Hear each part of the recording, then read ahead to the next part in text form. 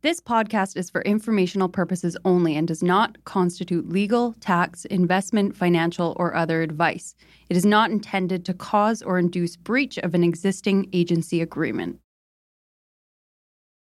The goal of this podcast since day one is to provide the best information on the Vancouver real estate market at no cost to you, the listeners. To that end, we'd like to thank the following sponsors. This podcast is sponsored by Marcon, a local family-owned and managed real estate development and construction company that's been around for nearly 4 decades. Marcon is not only committed to high-quality construction, but it also is making a positive impact in the communities in which it builds, all across the Lower Mainland. We want to highlight 2 incredible Marcon projects. Elmwood, a 38-story tower located at Burquitlam's most important intersection, Como Lake Avenue and Clark Road. This landmark tower will feature 335 condominiums, over 37,000 square feet of office and retail space, and almost 20,000 square feet of amenity space. Elmwood has been incredibly popular with 80% sold currently, but they still have a great selection of junior 1-bedroom all the way to 3-bedroom homes remaining. Check out marcon.ca/Elmwood for more. And Matt, we are also excited about Sohn House, Marcon's newest community in West Coquitlam. With 165 homes ranging from junior 1-beds to 3-beds, Sohn House offers the perfect West Coast aesthetic with a more nuanced Nordic-inspired design. Register today at marcon.ca/Sohnhaus. That's SOENHAUS. Or you can learn more at marcon.ca or follow them at Instagram at Marcon Homes. Marcon, building for life. Hello? Hello? Hello? This is the Vancouver Real Estate Podcast.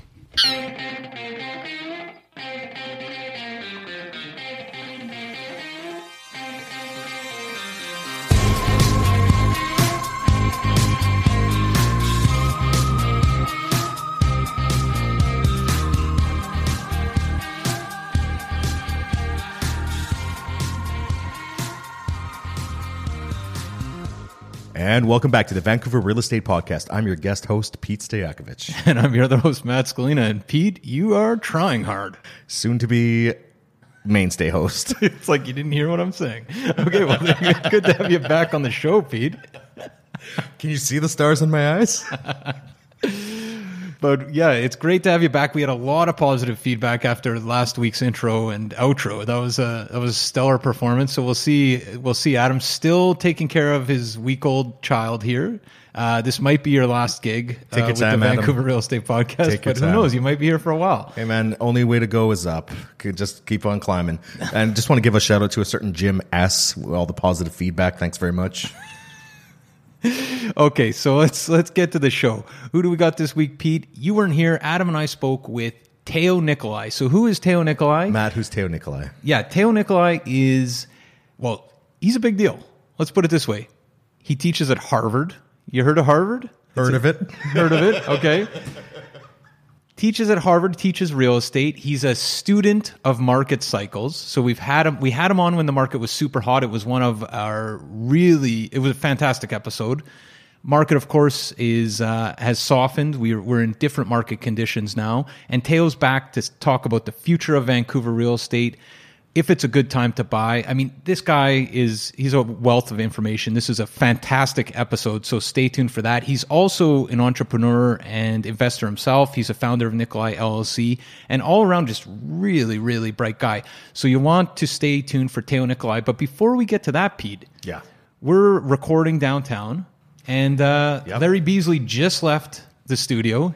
Yeah, I met him. Great guy. We actually had a couple realtors here come and take some pictures with him. Believe it or Yeah, not. a lot of people were excited to see Larry Beasley in the flesh here. He signed a bunch of books, which brings me to our next point. We still are giving away copies of Vancouverism, Yeah, and they're that's signed right. by Larry Beasley himself. And we have a new winner this week, and we're going to get to that after the interview. Stay tuned for that, But guys. let's talk just briefly about how you can get entered into a draw to win one of these coveted books. And they are coveted. Matt, how do I win one of these books? Okay, Pete, what you do is you go to Google, you type in Vancouver Real Estate Podcast, okay?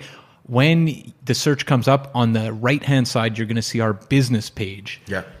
You click review, you hit review, you type in a review, and you get entered in to win Vancouverism by Larry Beasley, signed by Larry Beasley. You do not want to miss out. We are giving away a book a week for the foreseeable future.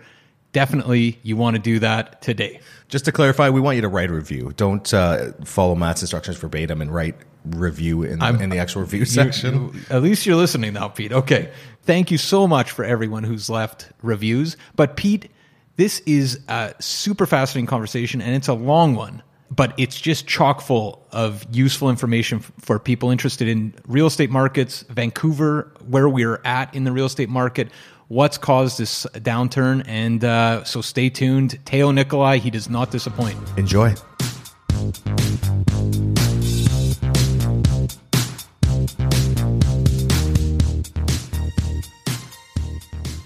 Okay, so we're here with Teo Nicolai, past guest, fan favorite, and Harvard Extension School instructor, also president of Nicolai LLC. How are you doing, Teo? I'm doing very well. Thank you for having me. Yeah, thanks for taking the time again. It's great to have you back on the show, Teo. Can you maybe start, for people who didn't hear you, that was quite a while back now, can you tell us a little bit about yourself?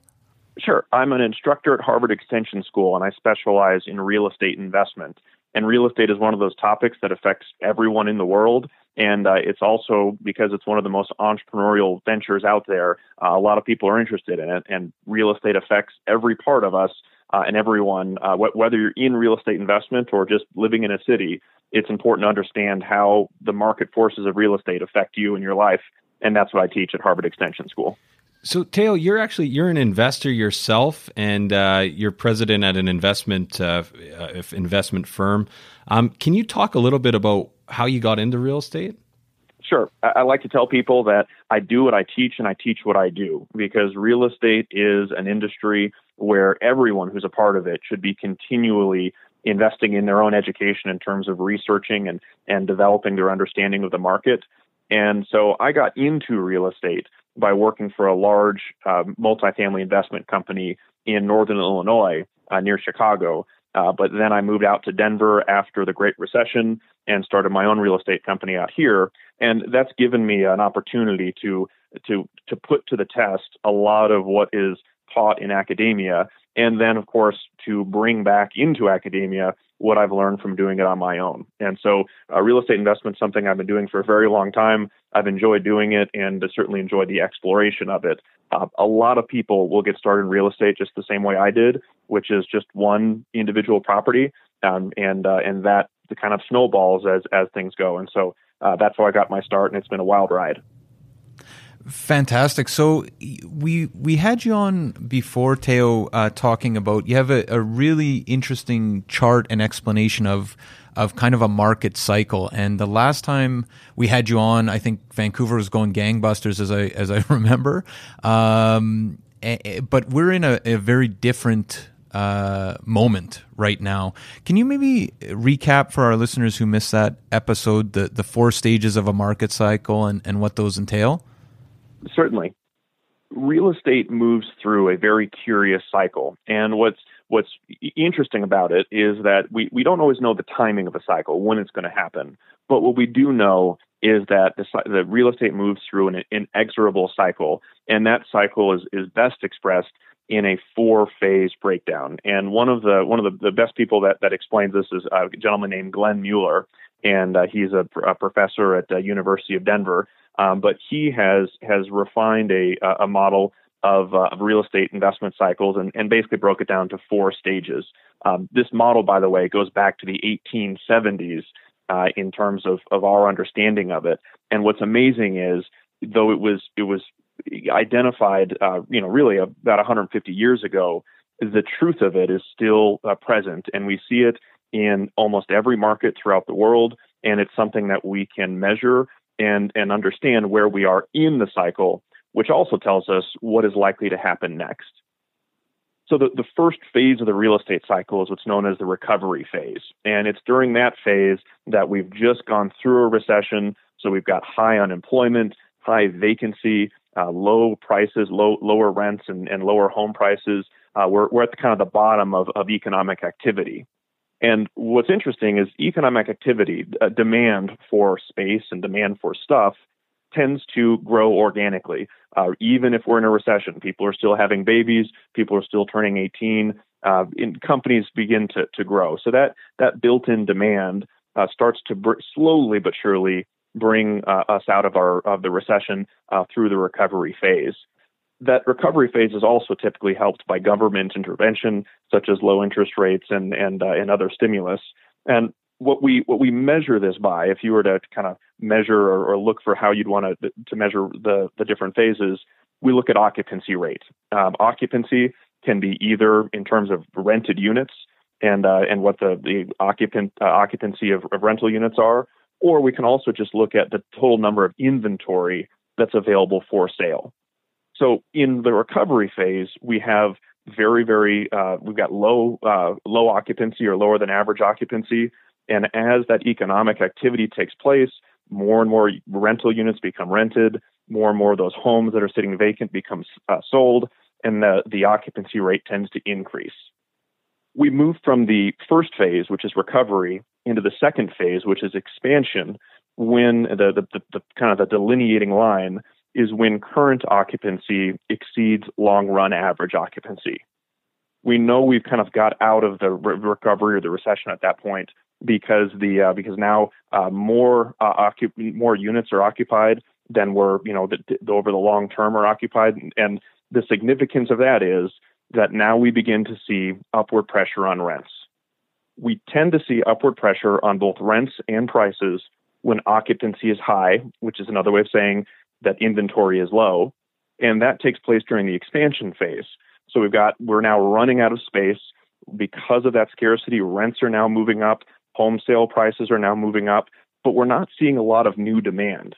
The expansion phase, during that phase, we'll continue to see occupancy go up, we'll continue to see upward pressure on rents, and the only thing that typically will turn that around is the addition of new supply. Once we get towards the end of that second expansion phase, so phase 2, which is expansion, we start to get to the end of that when developers responding to this very high occupancy and higher rents decide to start building more units.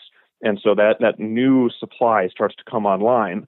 And that is when typically once that new supply comes online, we start to see that thirst being quenched within the market. And where we transition from phase 2, recover or expansion, into phase 3, hypersupply, is that is delineated. We know we've crossed from phase 2 to phase 3 when we see occupancy starting to decrease. What's causing that decrease? Well, typically what's happening is we're seeing those new units come online, which means there are more homes and more storefronts available than are needed at the moment. And so that are being absorbed is the technical term. And so then we start to see occupancy decrease. Now, it's important to know that throughout phase 2 and phase 3, current occupancy is still above long-run average occupancy. And whenever that's the case, whenever there's that scarcity in the market for available space, we still see upward pressure on rents. And in this phase 3, hypersupply, the name of it should sound a little bit scary to anyone who's interested in real estate, but phase 3, hypersupply, what's happening is we still have above average occupancy. Therefore, we have above average rents. We see rent growth, and we see home prices going up. And so builders are saying to themselves, boy, this is great. We should keep building. The problem in real estate is it takes a really long time for new product to come online. It can take 3 or 4 or 5 years between when a project is started and when all those units are delivered. And that long gestation period is largely responsible for the boom-bust nature of the real estate cycle. Because as I've mentioned, if we're in phase 3, hypersupply, we're now already building more units than are needed. But the problem is there's a huge pipeline of units that are being built right now that will be coming online, not today, but in another year or 2 years or 3 years. And that frequently is long beyond when those units are needed. So in phase 3, hypersupply, we see rents going up, interestingly enough, but occupancy going down. The rents are going up because current occupancy is above the long-run average, but occupancy is trending downwards to eventually get out of this phase. And it's being pushed, again, typically by the introduction of a lot of units. This would be a really, really good time for developers to pump the brakes, for developers to say, we're not going to add more units. We see a recession coming. Not only is occupancy decreasing, but we have a boatload of new units that are in the pipeline that we know are going to be delivered over the next couple of years. Let's go ahead and stop building. And in all of my research and all of my interviews with developers, I have not found a single one that will actually pause and say, yes, let's put the brakes on this. Right. And so developers they continue to build, and the car runs off the cliff. And that leads us into the fourth phase of the real estate cycle, which is a recession. The delineation between phase 3 hypersupply and phase 4 recession is when the current occupancy falls below the long run average. So suddenly now, not only do we have enough units coming online, we have so many units coming online that we're developing an abundance of vacant units. Unfortunately, again, would be a great time to stop adding those units. But remember, the units that are being delivered today were started 3 or 4 or 5 years ago. And so there is that early phase of the recession. The reason we see this bust and a prolonged bad experience for real estate investors in the area is because long after there is no longer a need for additional supply, new supply continues to arrive at the market. Those properties that were being built back in phase 2 and phase 3 are being delivered in phase 4. So that pushes prices down. It pushes occupancy down. Developers go bankrupt. They stop building. And that then leads eventually to the bottom of the real estate market, where we have very, very low occupancy. We're in the middle of a recession, and it's only when that occupancy, those additional units stop coming online, that we begin the process of recovery. And that initiates phase 1, and we start the process all over again. This is something that we have measured for over 200 years. We have data that shows this cycle continues to go. And it typically is around an 18-year cycle, but of course, it kind of depends on what's going on in the market. So that's the real estate cycle. That's 18-year or 200 years worth of data in about 10 minutes. But hopefully that helps kind of lay the scene of these cycles that markets move through. Right. No. So that was a good 10 minutes. And I think our listeners are going to really benefit from that. One thing that strikes me in just trying to parse out exactly where Vancouver is in the cycle here, a lot of people are talking about a lot of supply still coming, that's being built right now. It was pre-sold, so it's been purchased. It's coming on in 2020, 2021. But there's no recession here. The vacancy rate is still very low. Rents are still seem to be softening a little bit, but are still very high. And there's been a bunch of policy measures, right? There's been a mortgage stress test at the federal level that makes it harder to borrow. There's been some provincial regulation, some city regulation. Of course, there's the foreign home buyers tax, as you know. How would you make sense of this market? Well, this market has been very, very interesting. And again, as you mentioned, from the last time we chatted, it's important to kind of think about how radically this market has changed. And the way that I suggest is it's the most recent data we have is from June. And what's interesting is if you compare where the market is from June of this year to June of last year to June of 2016, it tells the story of a turning real estate market, and it also illustrates how these markets function. So going back to June, this seems like a long time ago. Going back to June 2016, that was about the high of price appreciation in Vancouver. And it was in terms of when I say price appreciation, I mean the rapid increase in prices. And if you go back to June 2016, there were a total. This is this is data from the Real Estate Board of Greater Vancouver. They reported there was a total of about 7,800 active listings in June of 2016. If you fast forward to today, there are about 15,000 active listings. So there's roughly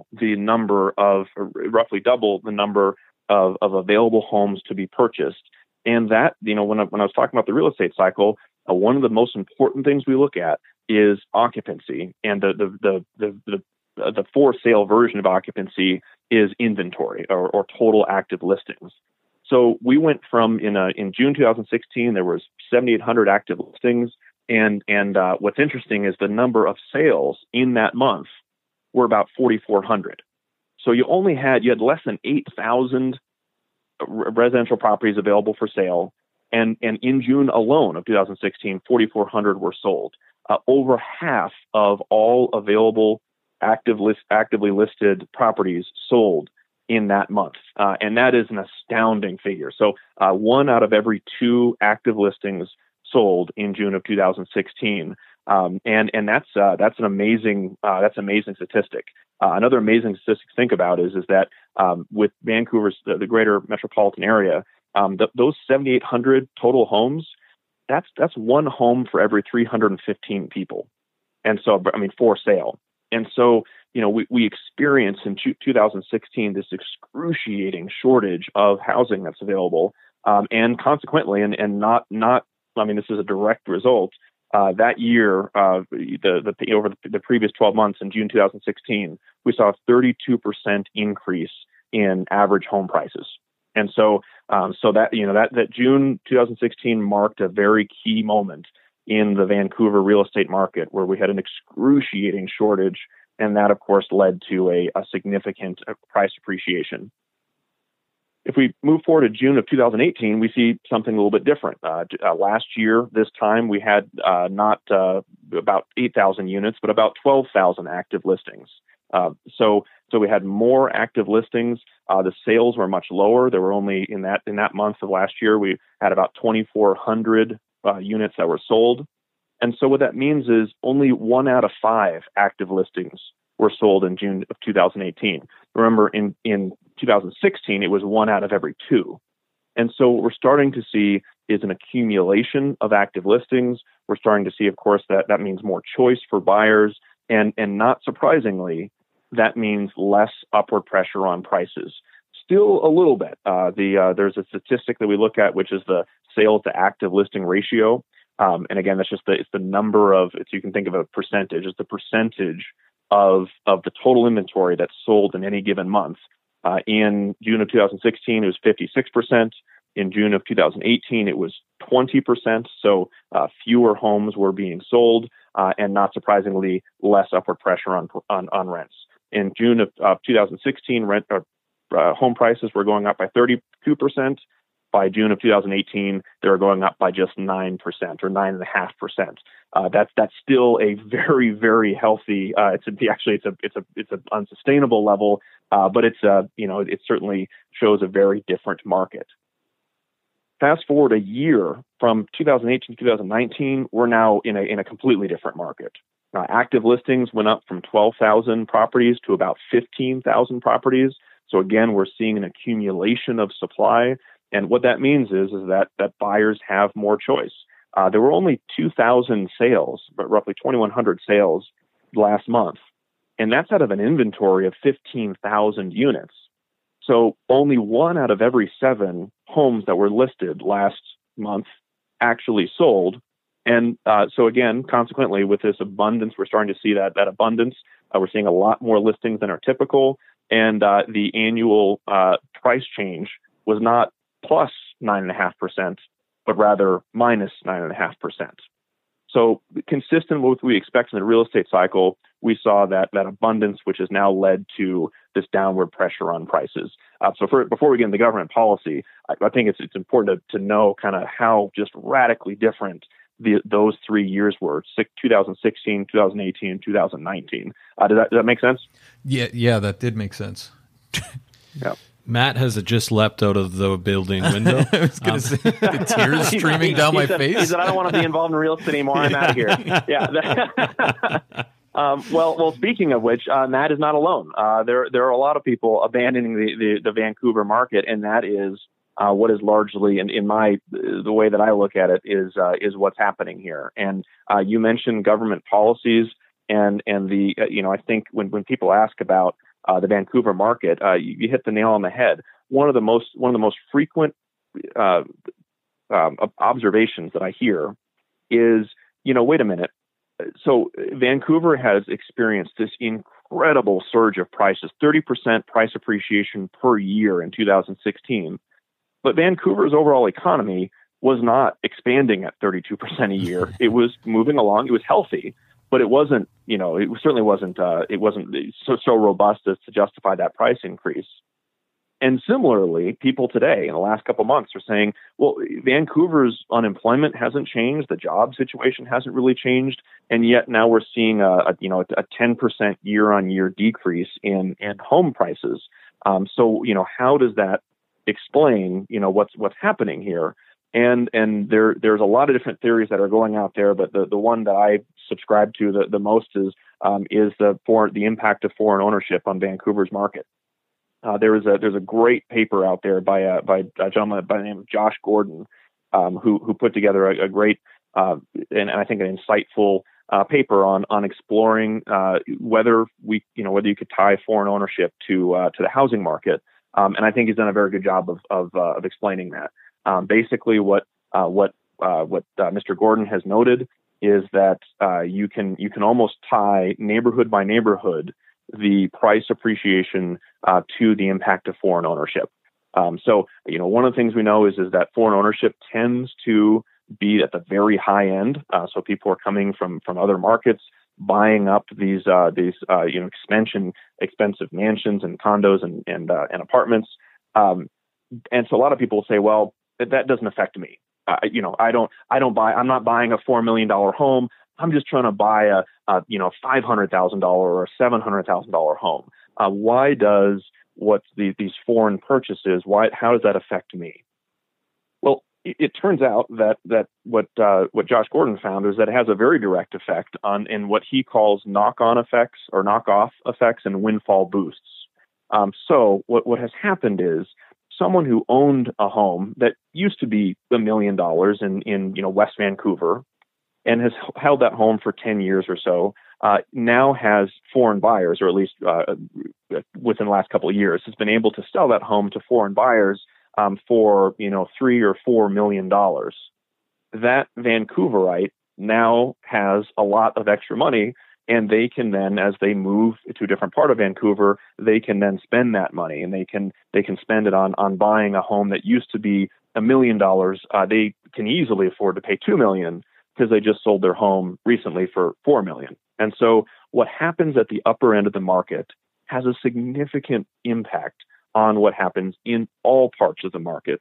And that knockoff effect, or those windfall boosts, as Josh Gordon calls them, I think are at play here. And we see that a lot. And so that has, if you kind of look at the chart of foreign ownership, and specifically the percentage of units that are being acquired by foreign owners, you start to see that theory starts to play out.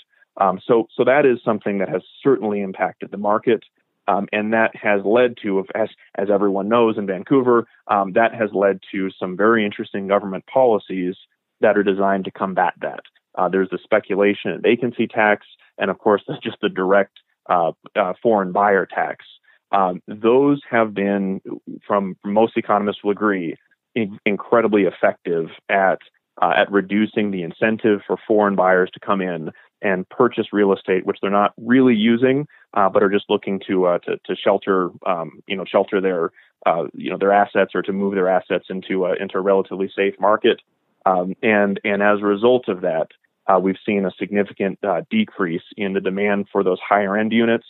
Suddenly now, the mid-range and lower end units, which had been benefiting from those windfall boosts, are no longer getting those windfall boosts, and that's why we're seeing this significant increase in inventory and now a decrease in overall pricing.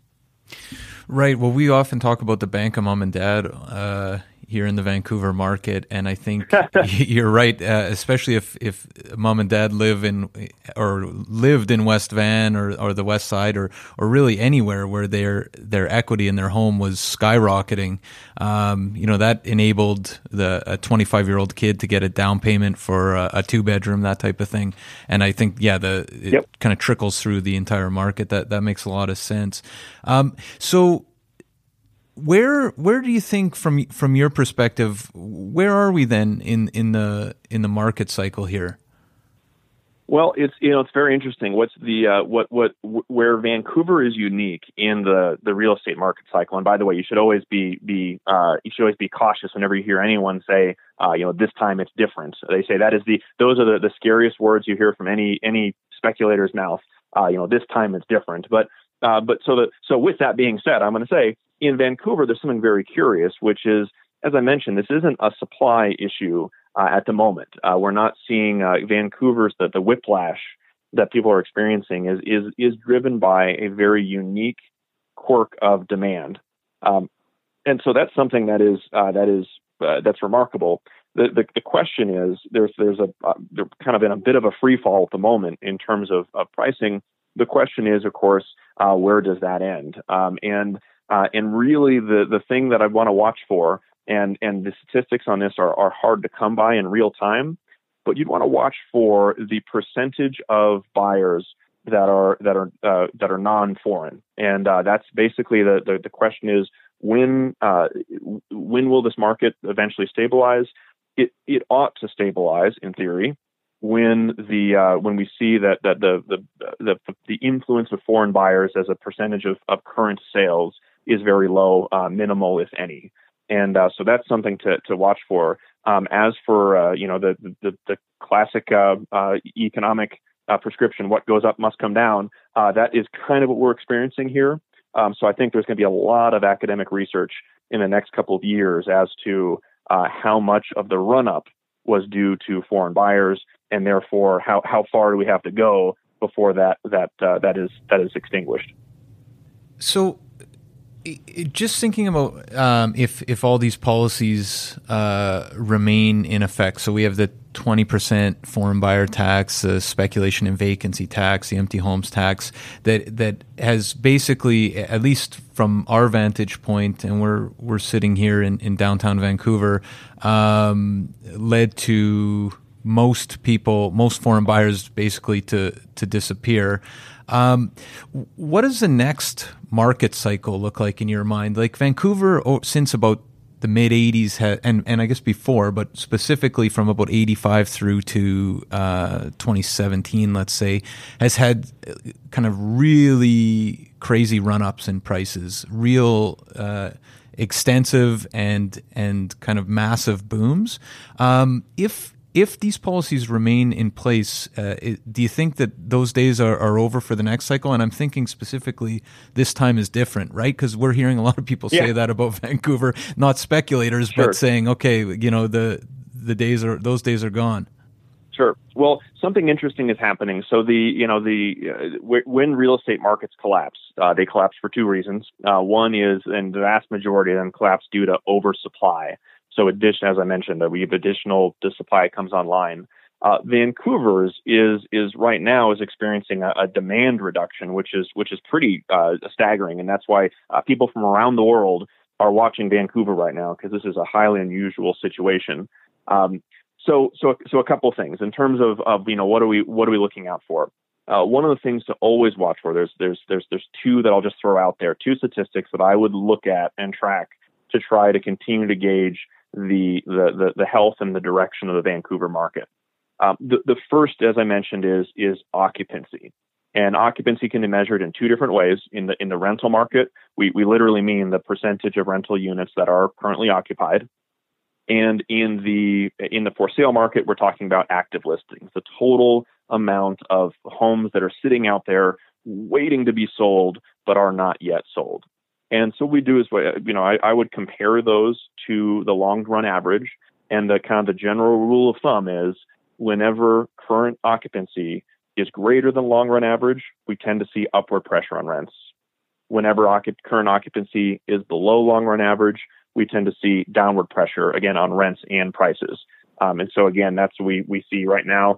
There's an abundance of housing, 15,000 units that are out there, and we're seeing downward pressure on home prices. So the first thing I would look at is occupancy.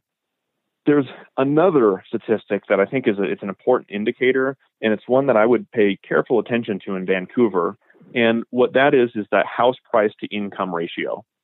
and because at the end of the day, real estate is driven. The price of real estate is driven by people's willingness and therefore their ability to make those payments. Right now, it's the Royal Bank of Canada has characterized Vancouver's affordability scene as dreadful. That is their words for Vancouver scene, right? And they feel that way because according to Royal Bank of Canada, it takes 82% of household income to afford an average home, and again, the question is, how on earth are people affording this? And the answer, again, to my belief, and I think a lot of people are coming to agree on this, was the influence of foreign buyers. So there's what's called a decoupling between that statistic, the house price to ratio or house price to income ratio, and what we actually see. So it's a decoupling between income and home prices. So let me give you some statistics on this. And again, I'll refer to the excellent work of Josh Gordon on this. He noted that in Calgary, we currently see a house price to income ratio of about 4. That is to say, home prices are about 4 times the median household income. Montreal, also about 4. Ottawa is about 3.5. Vancouver is about 12, 11 to 12. That is to say, home prices are about 11 to 12 times the average family or median family income. So I would look at that very carefully, because that is, in most market analysts would agree, an unsustainable level. We typically like to see that fall to at least 6 to 1. Home prices being 6 times the average. That would still be a tight market, but within the realm of affordability. And so that's one thing I would look at is, over the long term, do we see that prices adjusting? And I think that's something that investors should be thinking about in terms of what would happen if Vancouver became more aligned with a typical market, which is somewhere between 3 to 6. Home prices are 3 to 6 times the median household income. Teo, I'm just thinking out loud here, and I mean, we often think of ourselves within the Canadian context or cities like Calgary, but we also think of ourselves as operating within the context of the Pacific Rim or within global real estate. And even with, something like a 20% foreign buyers tax, in thinking about the collapse or the potential collapse of the market in Vancouver, what about when you think about us operating in the Pacific Rim with markets like San Francisco and Hong Kong and really expensive markets, how much free fall until people think, it doesn't make sense for this market to reach these new levels of affordability before we see a bit of a pile on from investors or people that want to live within the Pacific Rim? Sure. Well, there's something very interesting that's going on right now, and the Real Estate Board of Greater Vancouver has a great phrase for this, and they're absolutely right. Something very interesting that's going on is it's called an expectation gap, and this happens in markets when we move from a time of high appreciation to a time of price decreases. You get what's called an expectation gap, and what that means is you've got a lot of buyers and a lot of sellers that are just hanging out on the sidelines. The buyers are holding off because they think prices will continue to fall. The sellers are holding off because they think that prices will rebound. And so suddenly you start to see the kind of a paralysis in the market as people who should be participating have opted not to. That usually doesn't last for too long because eventually the market continues to speak. Right now, it doesn't look so good for sellers. It looks like we continue to see downward pressure because so much of the upward pressure was from foreign buyers, and with the effect of these policies, that pressure is no longer there. So, in terms of when that happens, it really depends. It's one of those things. It's important to keep in mind that despite the affordability issue, Vancouver still has a lot of people living there and moving there, and that's something that we look at. And increasingly, millennials are being pushed out to suburbs, but people are still finding Vancouver an attractive place. There's a really in the U.S. there's a funny expression that was described to the famous baseball player Yogi Berra, and this applies to Vancouver. The expression you hear is no one goes there anymore. It's too crowded. And and that's kind of what that's how you could say Vancouver. If people say, well, no one's moving to Vancouver, it's too crowded. Well, there are a lot of people in Vancouver right now, and those people tend to appreciate it. 2.5 million people that find a good place to live. So I don't see a mass exodus from Vancouver. I continue to see people wanting to move there and live there. Affordability and the government's government policies related to alleviating affordability is a challenge for Vancouver as much as it is a challenge in San Francisco and Seattle and New York. We see that as that's a global phenomenon right now, and it's one that most cities will be struggling with. But I don't see people exiting Vancouver in droves because of that yet. So, Teo, one thing that strikes me is when we're looking at occupancy rates here, the vacancy rate on the rental side is still very low, and it really shows very little signs of abating. Like, people still are really desperate to find places to live here, and it's still very tight. Mm-hmm. And yet the listings are going up. Is that and quite drastically, right? On the actual purchasing side, is that normal? Do you see that? Because a lot of that strikes me as policy induced. Because a lot of the policies here have been targeted at stifling demand from purchasers. So is this somewhat unique, or is this something you see kind of all the time?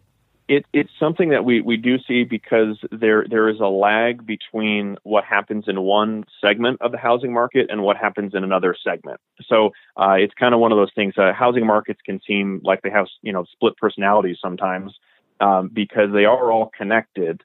But in terms of the rental housing market is very connected to the for sale housing market.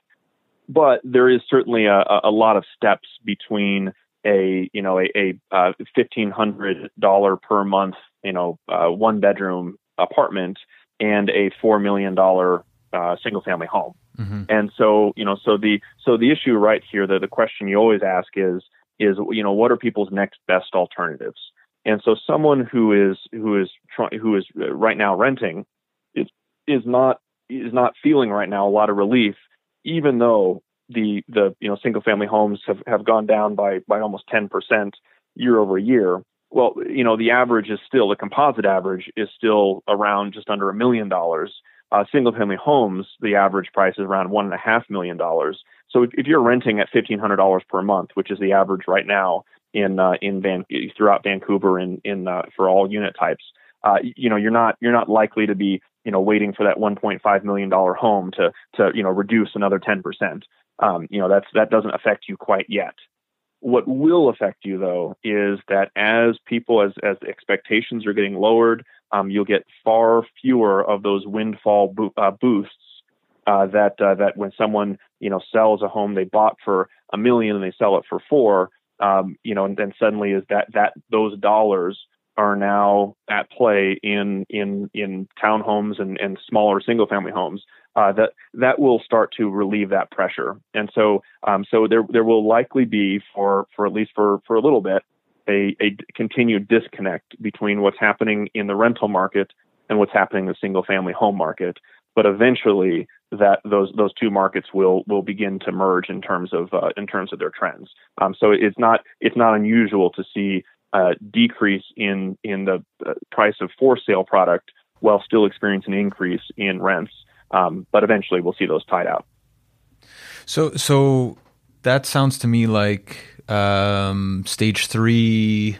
We're kind of stage 3, stage 4. Then, if I understand correctly. Mm-hmm. It's going to be interesting because though it does happen rarely, it certainly does happen that people move. That markets move backward in the real estate cycle. And that's when there's some sort of what would I call a non-market shock or an atypical shock to that market. And the foreign the introduction and the influence of foreign buyers earlier in this decade and now the effect of unwinding that influence in this part of that, the latter part of this decade, are both shocks to that market. Vancouver continues to have a pretty healthy development market, but again, the last couple of months we've started to see some changes in there. If you think about the actual construction of new homes, MLA Realty projected that there was about 14,000 new condo units planned for 2019. But as a result of a combination of the requirements from banks that they have about 60% pre-sold, 60% of their product pre-sold before they begin construction, as well as some additional costs. There's a $1,200 per unit development charge for transit now. That's rolling out later this year. We're starting to see some headwinds to the construction of new units. And so MLA Realty, again, they said earlier this year is about 14,000 new condos. I think the latest that they were projecting was that number was going to go down by about 5,000. So that's a substantial reduction in the amount of new supply. Again, we won't know until we see the numbers for 2019. But I'd say there's still a healthy construction market.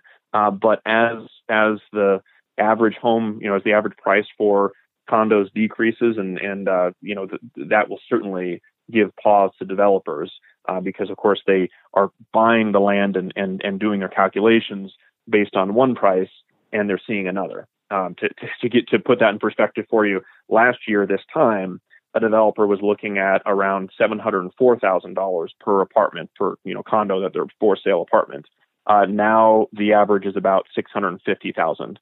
So we've seen about a $50,000 drop in just the average condo price, and of course, that makes it very hard for these projects to pencil out. And so we'll see that happen, but that is a good thing, in terms of not oversupplying and flooding the market and causing it to crash. It's a bad thing for affordability because those are exactly the kind of units that we'd like to see more of in terms of providing affordable housing for young people and small families. And Teo, you've kind of circled around this point, but it might be worth kind of hammering home here. Like if you were looking to buy in Vancouver, what would you, in terms of timing the market here, what would you be looking for to feel confident about pulling the trigger? Mm-hmm. Well, as we've talked about before, and you said it best. There is. It's important to distinguish between a strategy of timing the market and simply just being in the market. So time in the market versus timing the market. You said that, and that I think is very, very good advice. The idea is you never really know what's going to happen in markets, and so it's important that whatever your investment strategy is, it be a long-term strategy. And so that's a big thing. I don't think anyone. I would certainly never have predicted that in June 2016 we'd see average home prices increasing by 32%. That is a bet that I would not have made. Right. A lot of people made the bet, and a lot of people made a lot of money making that bet.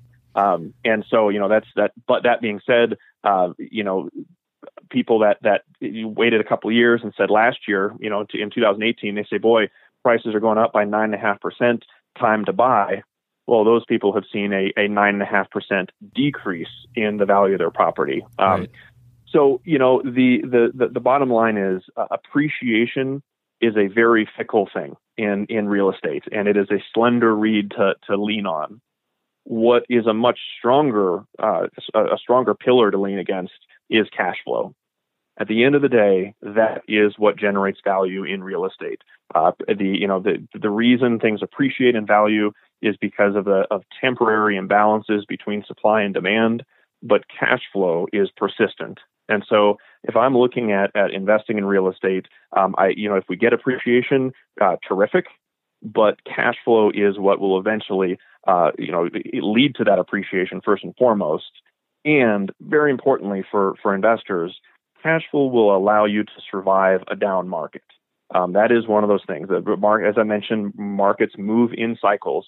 And so, even if you experience a phase 4 recession and phase 1 recovery, where you have high vacancy and depressed values, if you have cash flow that allows you to hold on to your properties, you will eventually emerge from that recession.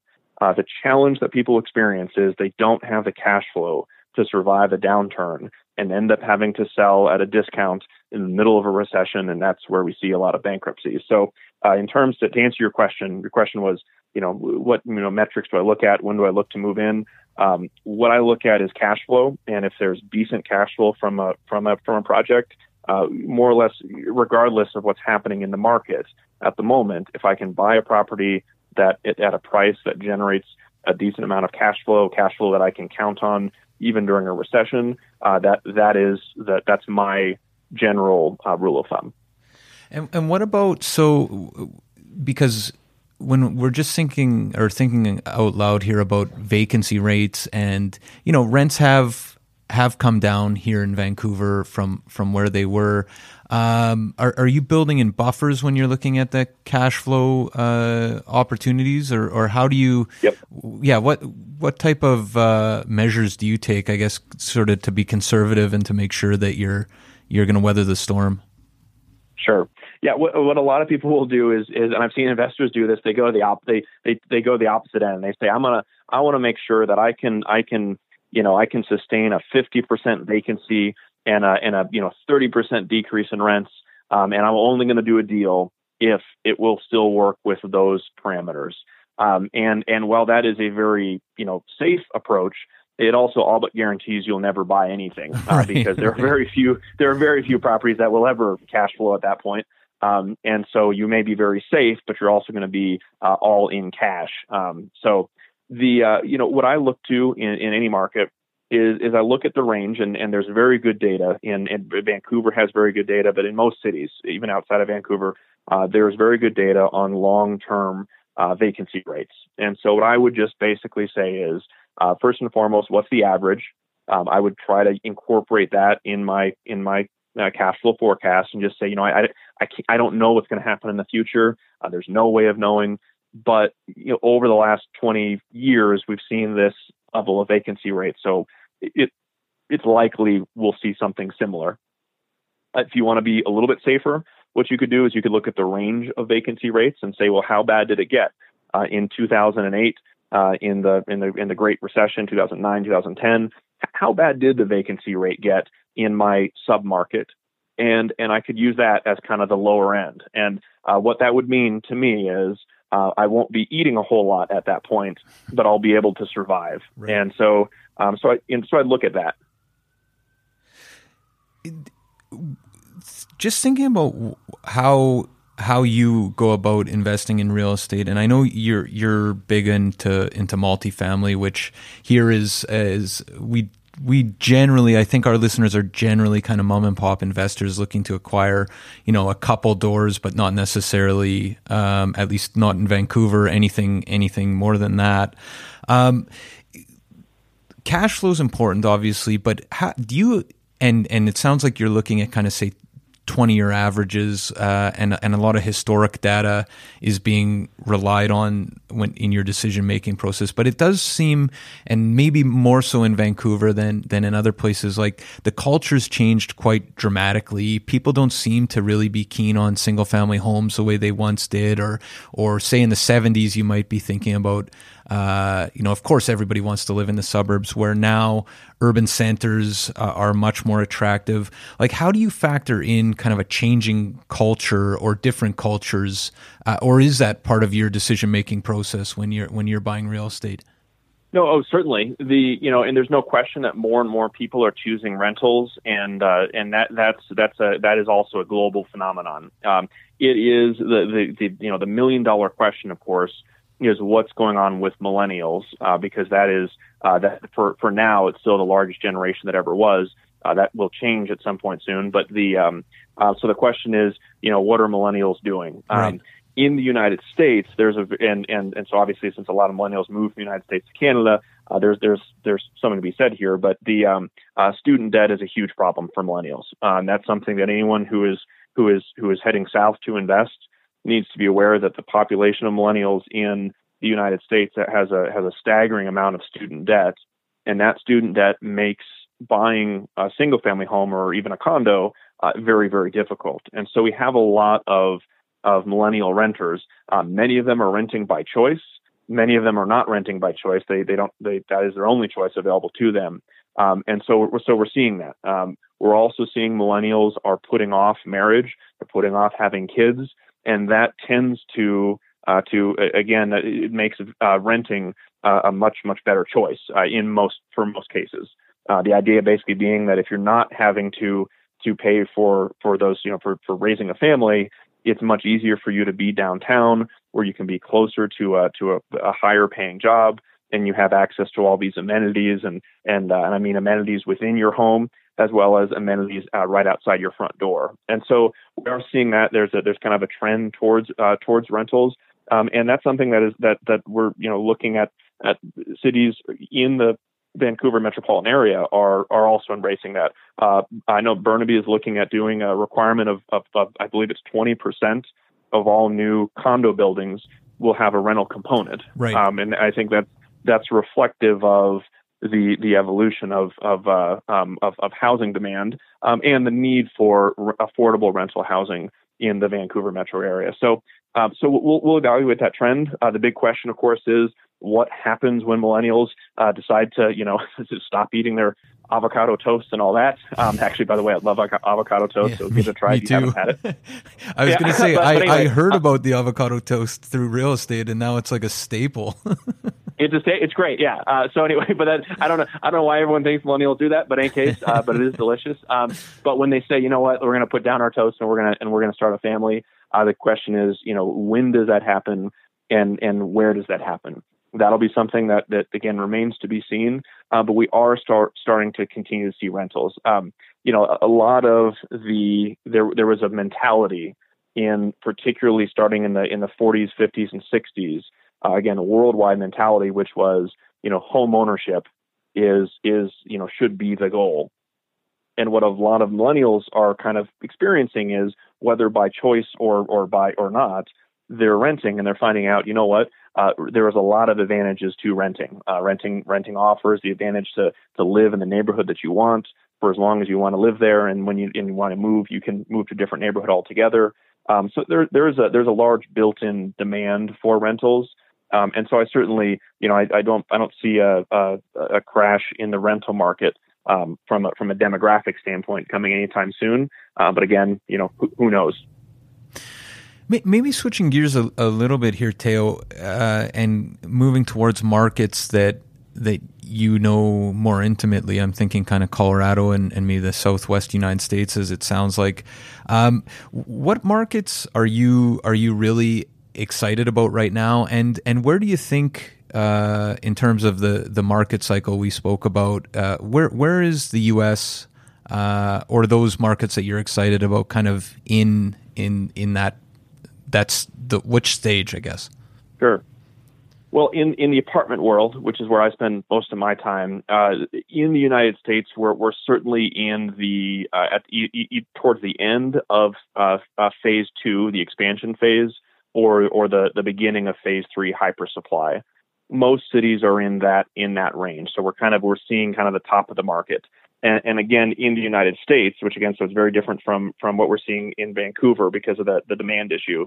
In the U.S., we're seeing a more typical display of the real estate cycle, and that is to say, demand has been more or less constant and rising.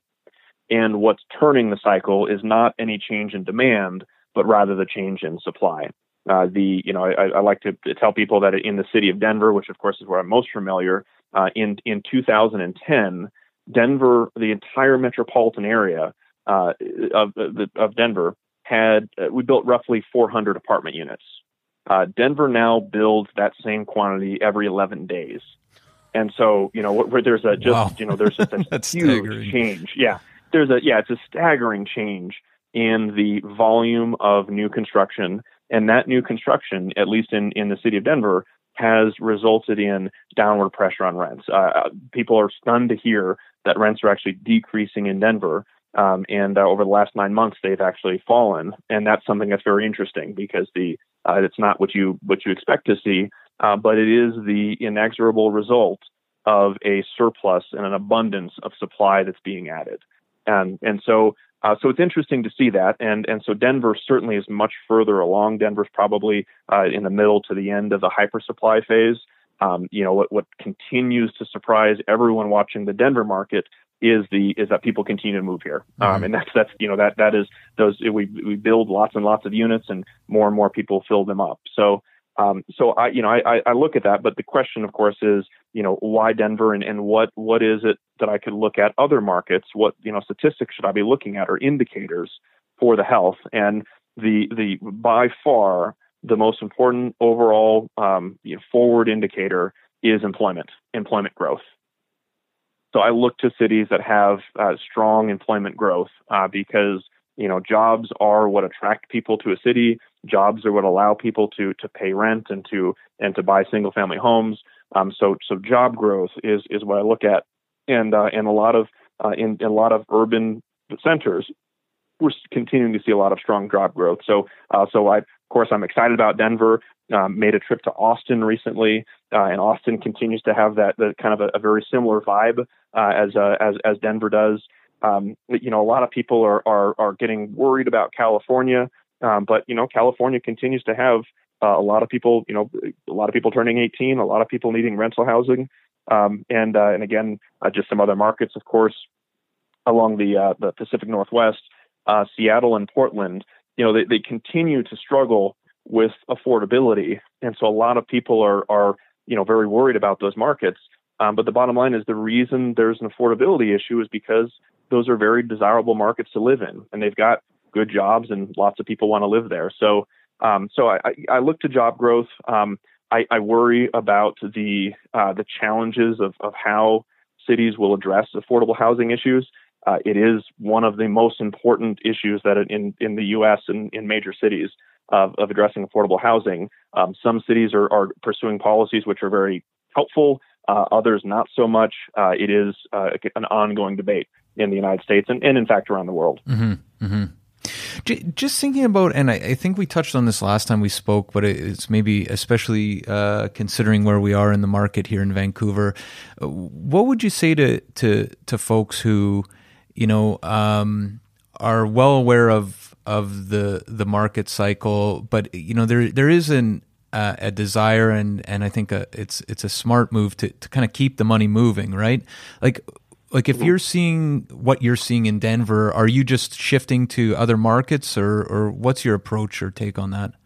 One of the things is, first and foremost, a lot of people undertake a lot of different investment styles, and so I certainly can't. I'll give you my opinion, but I will also guarantee you that after we end this interview, I'm going to get a bunch of emails saying, "Teo, you're dead wrong," and so that's okay, because that's that markets are a discussion, and so what I would say is that what all investors need to be focusing on is really two main things. One, of course, cash flow. That's if you look at nothing else, just make sure that you do that first.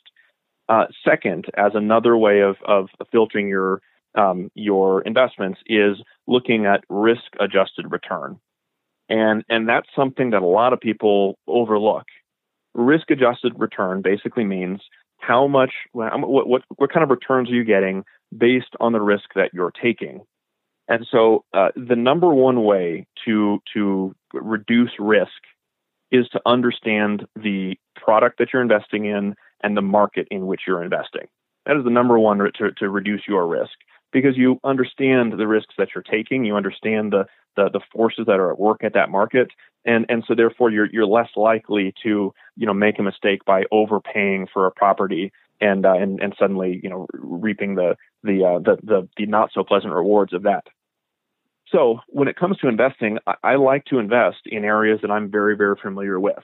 It doesn't mean that there are many other markets outside of Denver that have people come to me and they tell me what great rates of returns they're getting, and those may be achieving those returns. The problem is that when I go to invest in a new market, if I'm not very confident that I understand what's happening in that market, I may achieve good returns, but I'm taking a lot of risk to achieve those. And so the number one thing I would just say is, in terms of looking at markets, is first and foremost, look to the markets that you are most familiar with. Even if the returns aren't as high as some other markets you may have heard about, the risk-adjusted returns are likely to be higher. That is to say, you're less likely to take a risk, which will result in a bad outcome. Warren Buffett's number one rule of investment is don't lose money. You probably know his number two rule is refer to rule number one. And so that is, if that is how Warren Buffett undertakes his investment, I don't think I can make any further or better comment than that. So I look at, in every real estate market, there's always good deals out there. The better that you are tuned into your market, the more likely it is that you'll see those deals and be able to capitalize on those. The corollary is also true. The less familiar you are with a different market, the less likely you'll get the good deals, and the more likely you'll end up buying deals that everyone who is tuned into that market have passed on. And so I would say is that, looking to other markets is always that's a good idea. It's a good exercise, but I would only invest in properties where I feel like I really understand the market dynamics, and therefore my risk-adjusted return is likely to be higher. Sound advice, for sure. Maybe just as a final question, and everybody loves to ask the crystal ball type questions here, Theo, and just from your perch in Colorado, will Vancouver be more expensive or less expensive in 10 years? That is an excellent question. 10 years is a long time to go out there. But again, if with all the caveats of if you ever listen to anyone who's projecting the future, understand that the future is relatively unknown, and markets if there's one thing markets are good at, it's embarrassing people who make predictions. So with that said, let me start with those predictions. There's a global force at work, which is that more and more people are moving to urban centers. And if you really want to look into that, there's an economist named Edward Glaser. So he's a Harvard professor and economist. His work most recently has been a book called The Triumph of the City. Right. And in his work, which I agree with, his opinion is, cities are kind of the ultimate economic engine.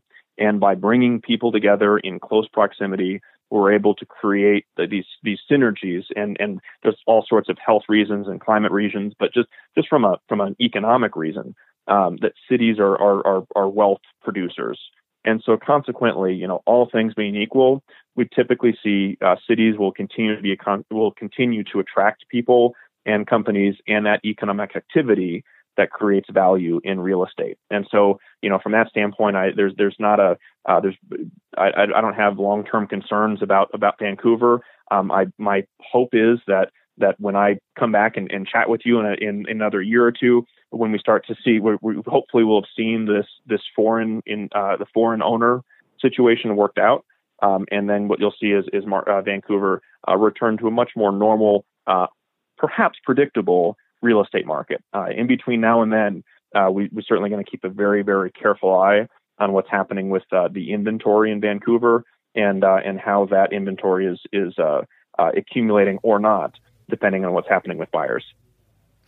Great answer. And you know what? Usually we have a segment called the Live Wire, which is 5 quick questions about Vancouver.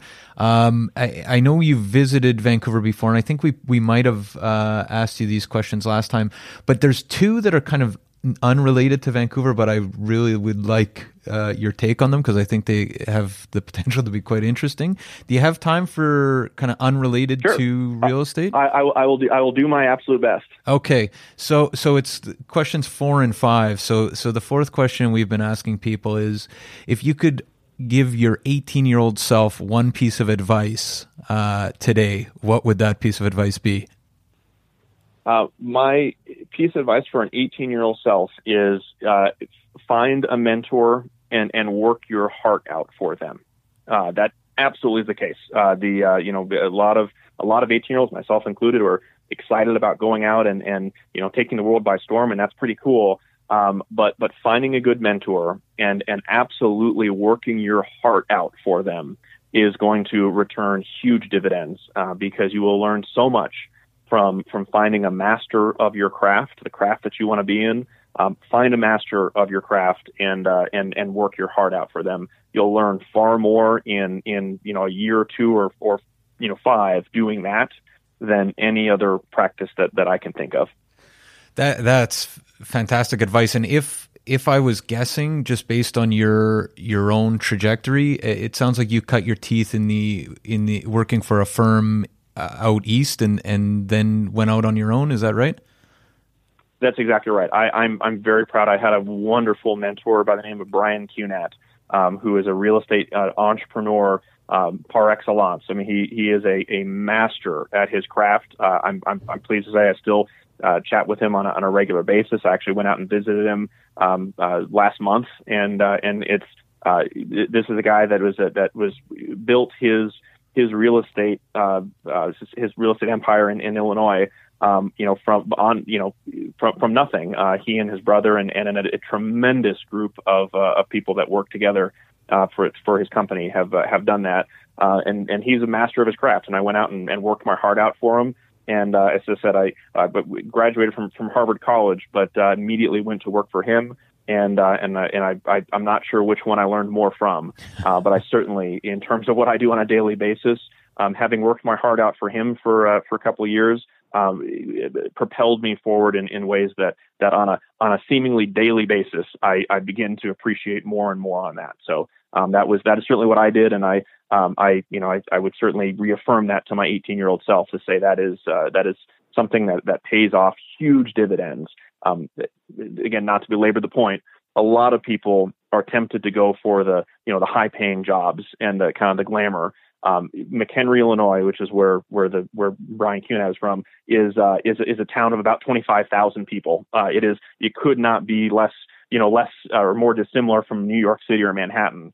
But what I learned from there was this craft of real estate investment, and I learned it from a master of the craft. And so I think that's something that everyone should consider doing, and continue to look for opportunities to find a mentor and work their heart out for them.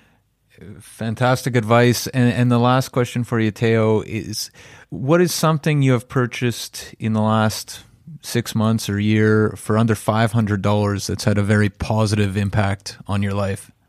Oh, sure. Without question, the one that is I purchased an app on my phone that is a timer app. There are a lot of them out there, but and so I don't want to. Well, you guys can look up different ones that you can get. The one that I happened to purchase was called Toggl, Toggl. There are many other great ones out there that I've heard about, so it's not a product endorsement, but I purchased that app, and what it has allowed me to do is quickly, easily track what I'm spending my time on, because, and this goes back to my mentor Brian Cunat, time is the one resource that you can never replenish, and it is something that everyone has to be constantly thinking about how they're spending their time and making sure it doesn't escape. The best way to prevent that I've certainly have found is to actually actively measure your time and find out what you're spending your time on a daily basis. I know I was surprised when I started getting these weekly reports as to what I had in my head kind of thought I was spending my time on, and then according to the actual data, what I was really spending my time on. That awareness of time, how valuable that is to each individual person in terms of what they're doing. That awareness, I think, is in a way priceless, because, as I said, it's the one commodity that we all have an equal share of, but which we can never get back once it's spent. So for under $500, best thing I bought was a timer app on my phone, so I can better use my time on a daily basis. And does that? So if I understand correctly, are you punching in when you change activities, or how does that work? Yes. So there's different ones out there. The one I happen to use will actually you install it on your desktop as well, so it's connected to your computer, since a lot of what I do, and like you and many other people, is on my computer. So it'll notice what you're working on, and it'll kind of say, hey, were you really working on, you said you were working on your emails, but I see you were in Microsoft Excel working on a spreadsheet. Maybe were you working on this other project instead? So they're getting very sophisticated. You also can pre-populate. So for those of you, I tried the calorie counters, and that was very difficult for me at one point because it became cumbersome and became too difficult. Most of these timing apps will allow you to pre-populate and say, these are the kind of the 6 or 7 things I'm likely to work on a given day. And so I can very quickly select those and say, right now I'm working on planning. That's my first thing when I get in the office every day is I sit down and create a plan for the day. And so I've got, some planning time. Then I switch to email time. Obviously I lecture for Harvard Extension School. So I note how much time I'm spending working on my lecture or presenting my lecture and how much time I'm spending, walking the dog. It's and that's a very valuable experience, by the way. Right. So, my experience, so, getting some time, recreation time is important. But time is something we can never get back. It is absolutely the most important resource in terms of deploying it effectively. And if you can identify and, even if there's an hour of time a day that that someone, finds out that they're wasting, and that is certainly something that can happen. An hour a day, that's 260 work hours a year. That's like 6 weeks worth of work. Right. So if you can regain that, you're adding basically another 6 weeks onto your work year. And with effort, you can certainly hopefully do a lot with that. Fantastic. Well, this has been an incredible conversation once again, Teo, and I'm sure it's going to go down like your last episode as a fan favorite. How can people find out more about what you're doing? And I know you're publishing, at least the stuff we've come across is online. Is there a place where we can send listeners? Oh, sure, absolutely. Where I teach my real estate courses is through the Harvard Extension School. So people can just go to extension.harvard.edu. What's really cool about those courses is they are open enrollment. So anyone can take those courses. Harvard has a real estate investment program. There's a certificate that you can get. I teach 3 out of the 4 courses that are connected with that. And so those are, anyone, you can take one course, you can take 4 and get a real estate investment certificate, or Harvard Extension School also offers a degree program, both a bachelor's degree and a master's degree program. Most of the classes, all the classes I teach are online. So anyone can take them. They are generally live. So people can ask questions and join the conversation, but they're designed also for people who are busy and working. So it's something that you can do, even if you can't join the live lecture, you can catch up afterwards and work with me and the teaching staff. So it's a lot of fun. We really enjoy it. Real estate, as I mentioned, it's such an entrepreneurial industry, and it's one that anyone who wants to get involved in it is able to do. And there's always something interesting to learn and observe, whether you're in Vancouver or anywhere else in the world. So Harvard Extension School is where most people can find me, and otherwise you'll find me checking out different metro areas, and hopefully not too long from now I'll be back up in Vancouver to see what's going on. Hey, and we'll buy you a beer when you're here. So excellent, done. Right on. Well, thanks again for your time, Teo. That was a great conversation. Appreciate it. Thank you.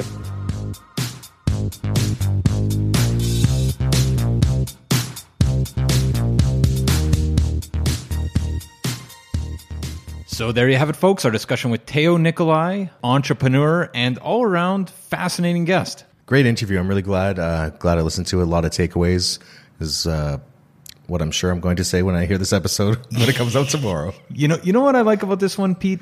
Teo is a student of the market, that's for sure. Yeah. He did his homework here. And it's interesting to get an outside observer's perspective on Vancouver, where we're at. I mean, both when we were on fire, when we talked to him the first time, which was maybe early 2017, I think. And he had a lot to say about the market then and where we were headed. And then now when the market's totally different dynamics, And he comes back and does not disappoint. You know what? And all joking aside, I am quite interested to listen to this one just to get the contrast of both markets. And I mean, the guy's from Harvard. Ever heard of it? It's very nice to hear that the guest host wants to listen to the podcast, Pete. Thank you. First time for everything, guys. Okay, so what else do we got this week, Pete? Let's draw that book, Matt. Let's draw that book. Okay, thank you so much again for everybody who's went on to Google and reviewed the Vancouver Real Estate Podcast. We have a signed copy of Vancouverism, Larry Beasley's book, going out today to, drumroll secret,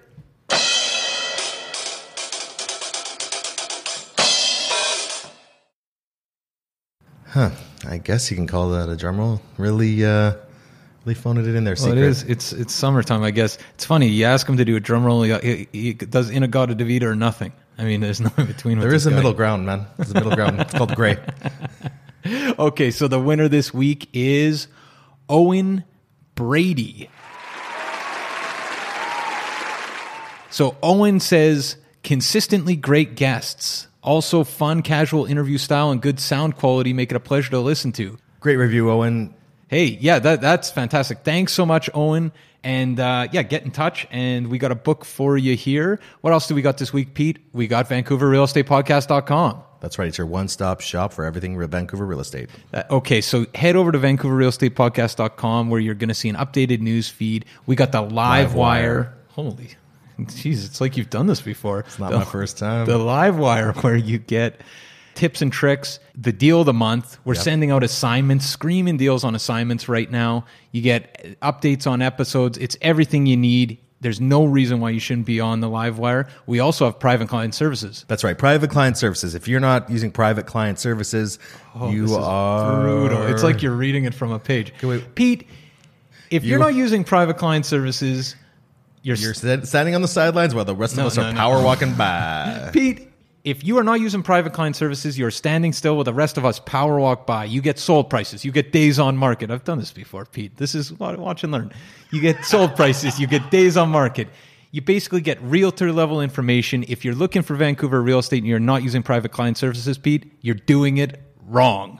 So get in touch with me at any time to discuss this or anything else. You can also sign up, of course, at VancouverRealEstatePodcast.com or call me, 778-847-2854 or Matt at VancouverRealEstatePodcast.com. Wow, I'm just in awe here. Okay, what's my phone number? Okay, you can reach me at 604-782-7484 or, of course, at Peter at VancouverRealEstatePodcast.com. We also got that secret line, info at VancouverRealEstatePodcast.com. Secret is actually out on the streets. Without him off here, he's just sprinting from appointment to appointment. I don't even know if he's going to have time to edit this thing this week. But hopefully everybody else is enjoying the sun, and we'll be back with another episode next week.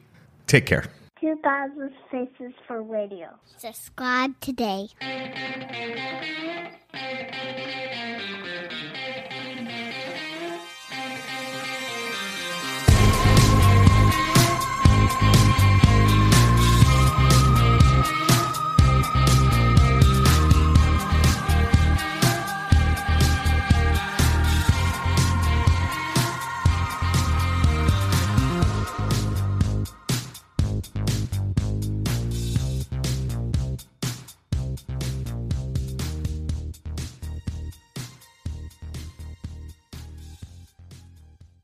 Hey everyone, pardon the interruption. We just want to take a quick minute to thank the following sponsors who make this show possible. We want to take a minute to tell you about Holy House, a nonprofit organization that provides community building programs and tenant support services to low-income seniors, veterans, families, and vulnerable residents in the downtown east side and across the lower mainland. Melissa from our team has been volunteering at Holy House. Melissa, what's been your experience? Honestly, it's been so fulfilling just to spend a few hours a week in the community and watch how the staff really transforms these vulnerable communities from the inside out, starting with just small things, right? Playing games, drinking coffee, having some simple conversations that you wouldn't necessarily think are super fulfilling. And you come out just feeling like you've really made an impact and connected with the community. And you've been to multiple buildings, but you're playing games, drinking coffee. Yeah, serving food sometimes. And you made some friends along the way. And I've made some friends along the way. It's really helped me be more present, actually, in those moments of just, realizing how simple life can be to make an impact, right? Fantastic. And if you want to learn more, you can definitely check out Jenny Conkin, co-founder of Holy House, who is a past guest fan favorite on the show, or head over to holyhouse.ca where you can donate or volunteer. And they're looking for both donations and they definitely like volunteers. That's holyhouse.ca. Vancouver needs your help. Be part of the solution. We are also sponsored by Oakwyn Realty. This is our real estate brokerage, best brokerage in the city, hands down. If you are in the industry, a new agent, an aspiring agent, somebody just looking to make a change, new culture, new energy, new resources, head over to oakwyn.com/join, type in VRP 2020. That's oakwyn.com/join, type in VRP 2020. Not only do you get to meet Michael Morgan and the gang, the bigwigs over at Oakwyn, you get a huge incentive for first going to oakwyn.com/join, typing in VRP 2020.